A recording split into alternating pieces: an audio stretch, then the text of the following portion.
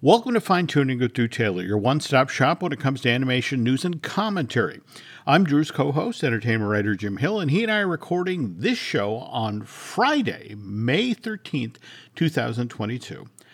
Given that this show will post on May 17th, the 17th is the day that The Art of Lightyear, the making of book that celebrates Pixar's next theatrical release, hits store shelves.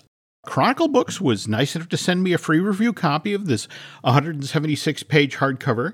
Just to chime in, I know that this is the Jim Hill show, but Yep. I also got a copy, so and the plastic is still on it. So. Well, see, no, that's the thing. I was about to say that honoring the request that you made, I mean, I have taken the plastic off. I want to show you. Plastic-free. I have not opened this. Okay. I'm going to have to take your word for it. I mean, at this point. You were the first to tell me about the time travel aspect, and yes. You've seen this whole thing, right? I haven't seen the whole thing. I've only seen the first 30 minutes, but I loved it. Okay. Got my Lego set of the ship and everything that I still need to build, so. But again, I've been good. I have not looked. I'm okay. Trying to save it here.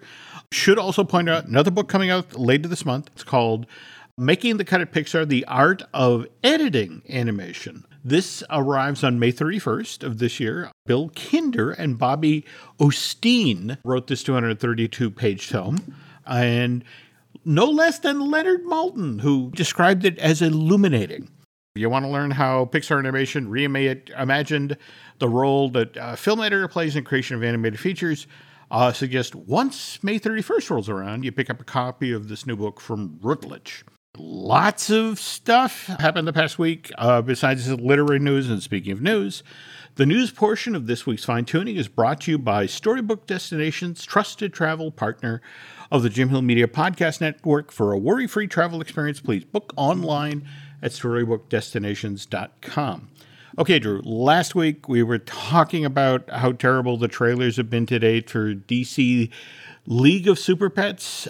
However, just today, the trailer for Luck has been released. What did we think? I know that you liked it. I did. This is what a teaser trailer is supposed to be. I guess it's a good trailer. I thought the animation was pretty lackluster. Really? Yeah, especially the cat's weird little teeth. Was not super into that. Okay. Need we bring up Sonic from the original version of Sonic? Okay, I mean, this is like, it's very apparent that they're not working within a Pixar budget, let's say. I saw this morning, literally like 6 o'clock in the morning. I thought, oh, Drew's day has been made. This is Simon Pegg. Simon Pegg, I love that. But you know what? I've kind of gotten tired of these things that the whole world is like this, like kind of machination. Like, you know, this is luck, and this is good luck, and this is bad luck, and there's a woman that stumbles in. It felt very old Pixar. Whereas new Pixar is like, yeah, there's a couple of kids that are sea monsters and they turn into humans. Don't worry about it. Like, that is more what I'm into. Oh, there's a teenage girl who turns into a giant red panda. You know, the specifics aren't really important. Okay. You know, that's kind of like... You know, it's so funny because I was thinking one of the virtues of this was it was old Pixar. In fact, when I was looking at this teaser trailer, do you remember the original teaser trailer for Monsters, Inc., where it was just that bedroom and Mike and Sully and outer Mongolia? It's like, I'm going to go back to the break room before we're out of donuts. It set up the world. It set up the characters. I thought this was a virtue, and clearly you and I disagree on this point. I don't need that elaborate world. I'm just interested in cool characters doing cool things. And you know what? I look forward. I hope this surprises me, and it's one of my faves. But I just couldn't get into it. I could not get into it. Okay, well, let me poke the bear a little bit more here. Because you and I were both at the Zootopia press event at Disney World back in February of 2016. And you must have heard the same story from Byron Howard that I heard. He goes to John Lasseter, the effect of, what do you want to do next? And Byron says, well, I want to do one of those movies like Robin Hood with anthropomorphized animal characters to walk around like humans. And John's like, that's a great idea. I love that movie. I'm looking at the background as Bob the cat is walking through the factory floor. And yeah, we got leprechauns, but we also got pigs, we got rabbits, we got goats. I get that this is Peggy Holmes' movie. But knowing that John really likes anthropomorphized animals, I can't help but thinking it's leaning into what he loved. Any thoughts? I feel like I needed to go look up, like, are goats lucky in some cultures or whatever, because, yeah, that didn't make a whole lot of sense to me. But you know what? I hope we see it soon. We have so many good animated movies coming out this summer. And also a Minions movie. That's your joke for you. Boom! Okay! Boom! Hey! I'm here all week. But yeah, I just hope... I'm glad it's an original. I think that's really great. And I can't wait to see what the world is like. But yeah, I just thought... I was not impressed. I was not into it. But, I've seen parts of The Sea Beast, which I can't talk about yet. I've seen Bob's Burgers. I've seen a lot of Lightyear. There's just a lot of great stuff coming out. So I hope that competition kind of like, the cream will rise to the top or whatever. But we'll see. We'll see, Jim. I'll keep an open mind. For you. Thank you. And the downside is that Apple's not all that great at merchandising either, right? I'm not going to be able to get a cat plush. Damn it. No. Okay. You'll have to keep your socks plush close. There we go. Okay, it's the month of May, which is traditionally kind of a brutal time in television. I mean, did you see how many shows CBS canceled yesterday? Yeah, I was reading about it today. Yeah, particularly those CW shows. Like, there's like nothing left. Yeah. But apparently it has to do with the kind of like convoluted nature of the CW and who owns what and streaming rights and all this weird stuff. I get that. But again, this is what happens in May. You find out whether or not your show lives and dies. And one of the shows that got canceled today, which was weird because it came out almost a year minus a week on Hulu. The Marvel's MODOK show, the one that Patton Oswalt did the voice of the title character for. I was surprised they were even considering doing a second season of it. I mean, don't get me wrong. I thought Patton did yeoman's work as the voice of the character, and Stupid Buddies do wonderful stop motion.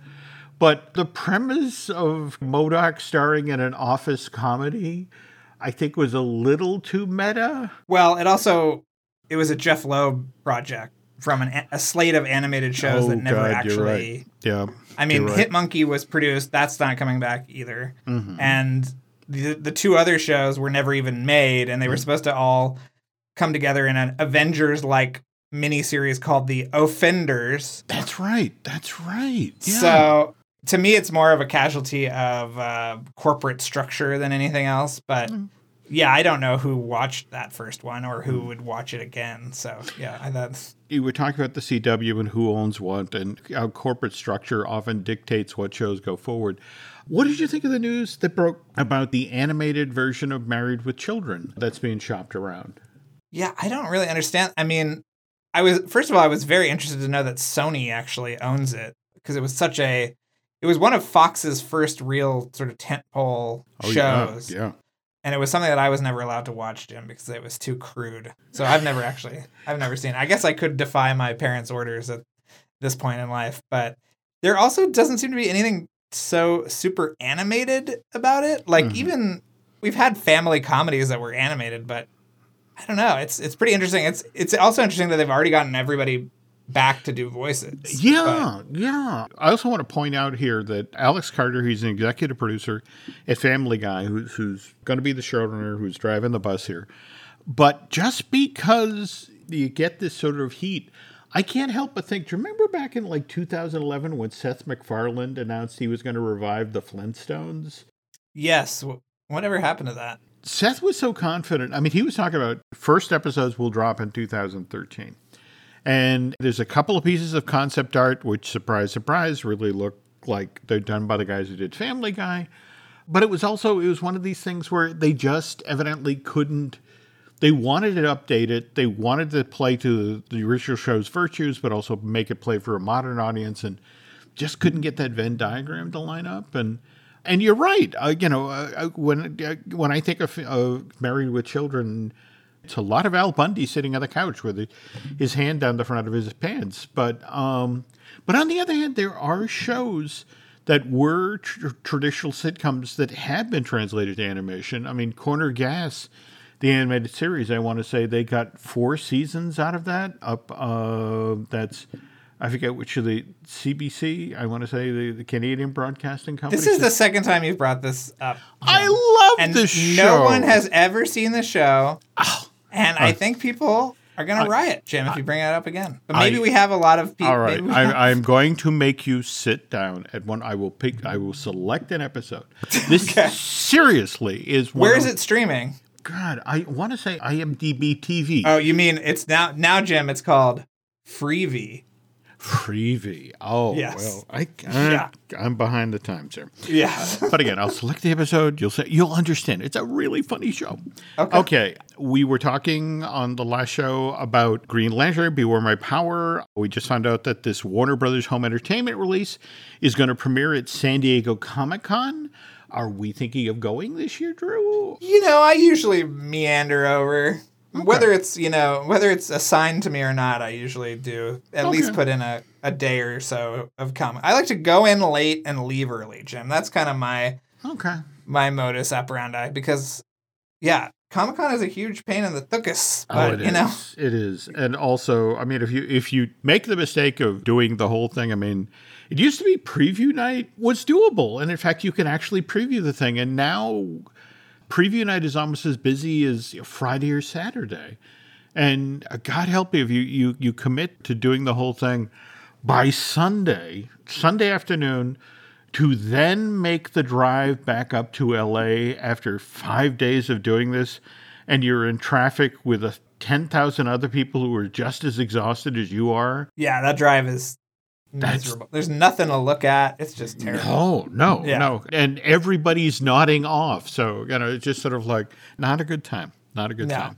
But anyway, they're going to be holding the premiere of Green Lantern, Beware My Power at Comic-Con. It's going to be Friday night, July 22nd, after a panel with the voice talent.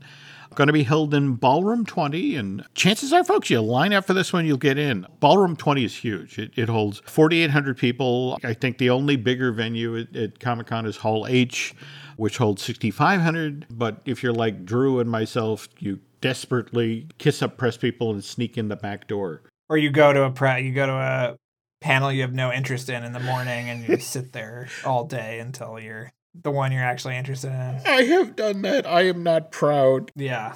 The smells in that place really kind of start to ripen after a few hours. The folks at the San Diego Tourism Board are loving you tonight, Drew. Come to San Diego and smell our sweaty nerds. Okay, if on the other hand, you would prefer to smell sweaty nerds in Florida. Ooh. On October 15th of this year, the world chapter of the Disneyana Fan Club is going to be hosting an event to celebrate the boy who never grew up. This event is going to feature appearances by Margaret Carey, the live-action reference model that Mark Davis modeled Tinkerbell after, and Disney historian Jim Korkis. There will be a welcoming brunch, and Jim Korkis will be unveiling his latest Disney history book, Off to Neverland, 70 Years of Disney's Peter Pan, which, by the way, Ms. Carey wrote the foreword for. While we're on the topic of Peter Pan, is there any news on David Lowery's Peter Pan and Wendy? I mean, that finished shooting up in Vancouver in September of last year, and they did a week or so of reshoots this past February. Is the plan still that does Disney Plus or? Yeah, it's Disney Plus, but I think it's next year. Oh, I don't know if that's been announced or not, but yeah. Okay. Yeah. So it'll be Pinocchio is the big one this year, and then Peter Pan will be next year. Got it. And Chip and Dale is next week, Jim. Are you excited about that? I have seen additional ads, and I am intrigued. I mean, mind you, I was intrigued when you were telling me this about this thing 2 years ago. Yes. It's a question of, can they sustain the tone of what they're suggesting in the trailers and all that all the way through?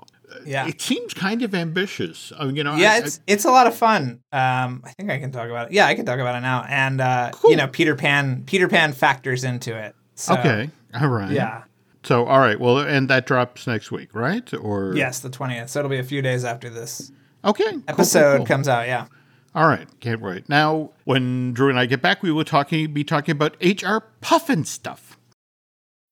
When you need mealtime inspiration, it's worth shopping Kroger, where you'll find over 30,000 mouth-watering choices that excite your inner foodie. And no matter what tasty choice you make, you'll enjoy our everyday low prices, plus extra ways to save, like digital coupons worth over $600 each week. You can also save up to $1 off per gallon at the pump with fuel points. More savings and more inspiring flavors make shopping Kroger worth it every time. Kroger, fresh for everyone. Fuel restrictions apply.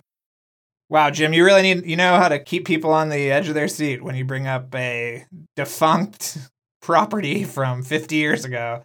There's a reason. Hang in there. Okay. All right. So a couple of things we need to get to before we get to the feature. I previously talked about how much I enjoyed that sequence in Madagascar, Europe's Most Wanted, where Alex and the lion and the other animals performed this amazing circus act to Katy Perry's fireworks. Well, it seems like Ms. Perry is now getting into the animation game herself. She's going to voice the title character in Melody. I saw this, yeah. And folks, please listen to the level of enthusiasm. Well, do you want to talk about who's doing it? Yes, please. Well, it's Zagtoons who does Ladybug and whatever. Yeah, Magnificent Ladybug or something to that effect, yes. Yeah, yeah. And they're like, it's sort of a Euro kind of like... It's almost like kind of the new version of Lupin, but targeted more at young women, where there's a thief and I don't know what it's going on, but anyway, it's that company Zagtoons that's doing Melody, and I think the world is just on the edge of its seat, Jim. It's like the audience when you brought up HR Pufnstuf before the break, that is the world waiting for Melody, I think. Oh, well, all right. The storyline proposed in this film, Melody is a kind-hearted, insecure singer who must overcome the evil plans of Rose Stellar, a jealous, wicked pop queen who has vowed to destroy her. Set against the backdrop of New York City, Melody will take audiences on an adventure of song, laughter, and heroic quest. In her arsenal, Melody has 7 musical notes that set her apart and have magical qualities that help her guide her moral compass. I like the music part. It's like, did you see Doctor Strange this weekend? I did. Yes. I loved that musical battle. Mm-hmm. Oh, with the notes and... Yeah. Yeah. In fact, there's a wonderful piece I want to say in the Hollywood Reporter where Danny Elfman is talking about working on that particular scene. But yeah, I really enjoyed Doctor Strange, whereas Melody sounds interesting. Is that a polite way of putting it? Yeah. Well, Jim, I also have to tell you, on home video right now, you can watch Belle, and The Bad Guys just dropped this week on digital. Did it really? Oh, yeah. Cool. So you have some watching to do. All right, that I do. Yeah. But speaking of having some watching to do, did you see this 20 DVD set for Aqua Teen Hunger Force that just got announced? I want to say the Baffler Meal Collection. Yeah, I'm excited about it. 140 episodes of Aqua Teen Hunger Force, 11 seasons, and I still remember November or December of 2000. When a friend at Cartoon Network, we got the show coming up on Adult Swim, and it's like, well, what's it about? It's about a box of French fries, a milkshake, and a wad of meat that's supposed to fight crime, but they never leave the house. And it's one of those things. Wow, that sounds interesting. I'm sure that's going to run. Yeah, it's a hallmark of the Adult Swim programming block, and there, in 2019 we were promised another movie, so. Coming to HBO Max. So this is true. Okay. Interesting. The hype wheels have started turning, I'm sure. Now, that said, though, because I grew up in the 1960s and watched way too many Saturday morning cartoons, I saw far weirder crime fighters than Frylock, Master Shake, and Meatwad. And I still remember September of 1969. I was 10 at the time, Drew, when I first saw HR Pufnstuf, which, as you keep pointing out, not animated, but was a show where live performers with elaborate costumes played out stories in front of these very colorful sets.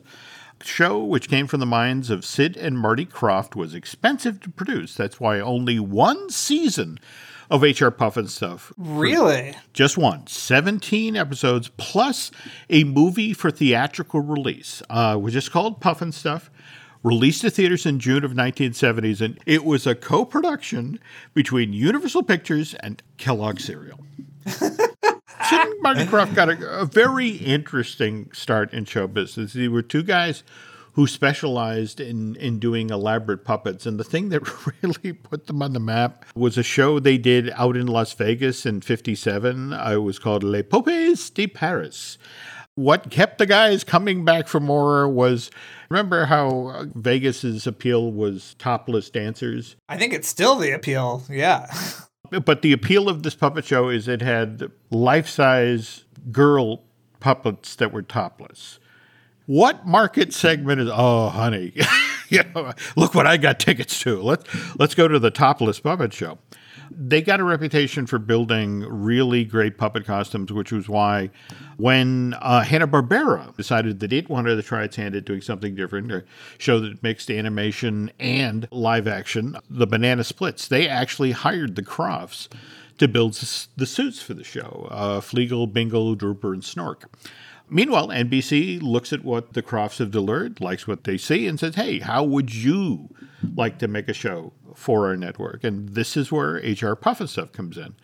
And when it debuts in September of 1969, gets a lot of attention, and drew some of that attention came from fast food giant McDonald's.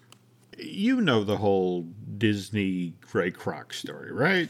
Well, didn't he show Walt the kind of like conveyor belt system and said this would be really great for Disneyland, and Walt kind of brushed him off? Supposedly they knew each other from World War I. What? The story that Kroc used to tell was that they had both been in the ambulance corps. And so when Disneyland was a success and Ray was still getting McDonald's up out of the ground, remember, he got in with the McDonald brothers in their San Bernardino restaurant, and then sort of, well, you've seen the Michael Keaton movie. That movie's good. That is a good movie. No, I agree. So the fact that Ray missed out on Disneyland kind of got at him.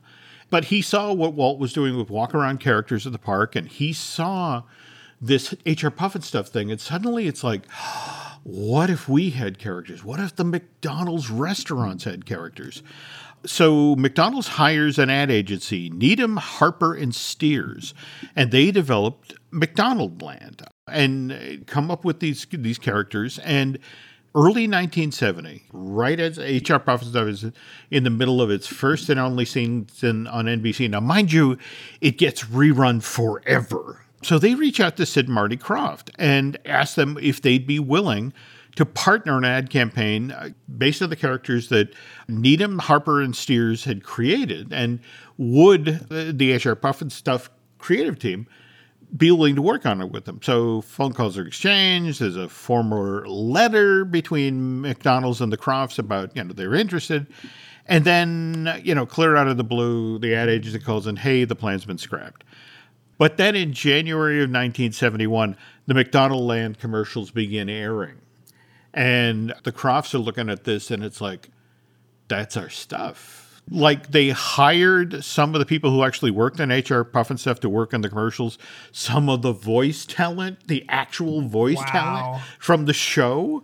And so September of 71, they take McDonald's to court, and it takes 6 years for this to get resolved. Evidently, the key bit of evidence is that they put a picture of Mayor McCheese and H.R. Pufnstuf up side by side. And it's like, here's H.R. Pufnstuf with his hamburger-shaped head and with his sash that says he's the mayor of Living Island. And here's Mayor McCheese with, oddly enough, a hamburger-shaped head and his sash. Jury comes back and orders McDonald's to pay over $1 million. That includes $6,000 for every single commercial that had been produced featuring the McDonaldland characters, $5,000 for each of the promotional items that have been produced in the likeness of those characters. And meanwhile, the Crofts continue to do other shows for Saturday morning. Things like Lidsville, Bugaloos, Sigmund and the Sea Monster, and Land of the Lost. And I bring this all up, Drew, because this coming Saturday, May 21st, CroftCon, the very first convention dedicated to the talents of Sid and Marty Krofft, is going to be presented inside the Orinda Theater in Orinda, California, just a couple of miles away from Berkeley. The theater is going to be decorated just like Living Island from H.R. Pufnstuf, and they have persuaded a lot of the talent who appeared in the shows to come out for this event. We got Butch Patrick from The Munsters, who is the star of Lidsville. We got John A. Whitaker, Jody from Family Affair. He was in Sigmund and the Sea Monster. And for you Disney fans out there, former Mouseketeer Sharon Baird, who played a lot of the smaller characters in H.R. Pufnstuf, will be there. But the event runs from 11 a.m. to 10 p.m. They're going to screen episodes of the show. Lunch will be served on TV trays, and of course, because we're celebrating Saturday morning, lunch is a bowl of breakfast cereal. But there'll be question and answer period, lectures, costume contests, and the one thing that will really make it worthwhile is the evening ends with a screening of Pufnstuf, that movie I mentioned, the co-production between Universal and Kellogg. This became a real favorite of those folks who were doing acid in the 60s and 70s. This is when we say, Jim, real heads know. And not fans, but heads. There we go. But yeah, this is Billy Hayes as Witchy Pooh, but also Cass Elliot and Martha Ray are in the film as members of the Witches Council, but very trippy. Anyway, admission is $25 for all day, or you can get a VIP pass for $45. That gets you a commemorative CroftCon t-shirt, a VIP badge, and a gift bag. I'm betting that the bare-breasted girl puppets from the Las Vegas shows aren't going to make the trip. But beyond that, if anybody goes, we would love to hear how CroftCon went. Yeah, this sounds like an absolute nightmare to me, Jim. So I am really interested. My favorite appropriation of Croft material was in Millennium, which was sort of the companion show to the X-Files, and Charles Nelson Riley had this amazing character named Jose Chung who was in X-Files and who went on to Millennium, and they actually showed a clip from his episode of Lidsville as this author's kind of weird 70s period. I don't know if anyone remembers this, but yeah, it's an amazing little clip in that very dark show. Oh, that's so cool. All right. Have you ever seen the one-man show that Charles Nelson Riley did? No. He talks about when he was a kid, the circus was in town. And so he snuck away and he's running away and mother sees him leaving and is like, I hope the circus burns down. And it turns out Charles is going to the theater or going to the circus, and I want to say this is 44 in Hartford, the day the circus did in fact burn down. Oh, wow. It's absolutely amazing story in the middle of this document, and an incredibly entertaining documentary. I mean, it's such an amazing career, which again, Hello, Dolly, How to Succeed in Business on Broadway, and The Ghost and Mrs. Muir, and things like Lidsville, as well as Millennium. I mean, he's had quite a life. I mean, he's one of those personalities who is just a personality, who just was on every talk show and told funny stories, and that was it. He's really interesting. No, you could make a good living in that. And remember, he also was on Match Game for years and years. Yes, I was going to say, he was always, a square on. He was. He was. So anyway, okay, so we have talked about absolutely no animation for the past 20 minutes or so. Except for Luck. We've talked about Luck. Yeah. There we go. And now let's continue to not talk about animation because, of course, you have your wonderful Light the Fuse podcast. Yeah, we're getting right into Light the Fuselage, though, now, Jim. I mean, we are turning on our afterburners, and we are going. We are hitting that ignition, and we are ready for Top Gun Maverick. I have not read a bad review for that film yet, which is kind of startling because it's a lot of people do point out, well, look, if you like the first film, there's a reason you'll like this one because there's kind of a note-for-note aspect to it. But everybody just talks about how great it is. And like, seriously, the air battle at the end is 30 or 40 minutes long? That can't be right. Well, no, I think the third act is probably 30 minutes. Okay. I don't want to say anything because it's such a wonderful experience to just watch it. I just hope you get your tickets, Jim, to the loudest, largest theater that you can find. I'm definitely scoping out IMAX theaters. Okay, good. Okay, you're turning in the afterburners. Yes. What do we got? Well, we talked to director Joseph Kosinski. We'll have him on the show. We just recorded an episode. No. Yeah, really? We recorded an episode with Eddie Hamilton. That'll probably be a two-parter. Who's the editor who, really had a Herculean task ahead of him trying to manage all this footage. And we're just gonna keep hitting people up, and I think it's gonna be very, very fun. And we love the movie so much. The movie is so good, and we can't wait to just talk about it forever. But anyway, you can follow me at Drew Tailored, like a tailored shirt. People make fun of me for saying that, but I don't know how else to describe my name. It's fine. You're good. Okay, thank you, Jim. Okay, all right. For us for social media, you can find us on Twitter and Instagram as Jim Hill Media, and on Facebook as Jim Hill Media News. That's going to do it for this week's Fine Tuning, so thanks for listening, and we will be back soon.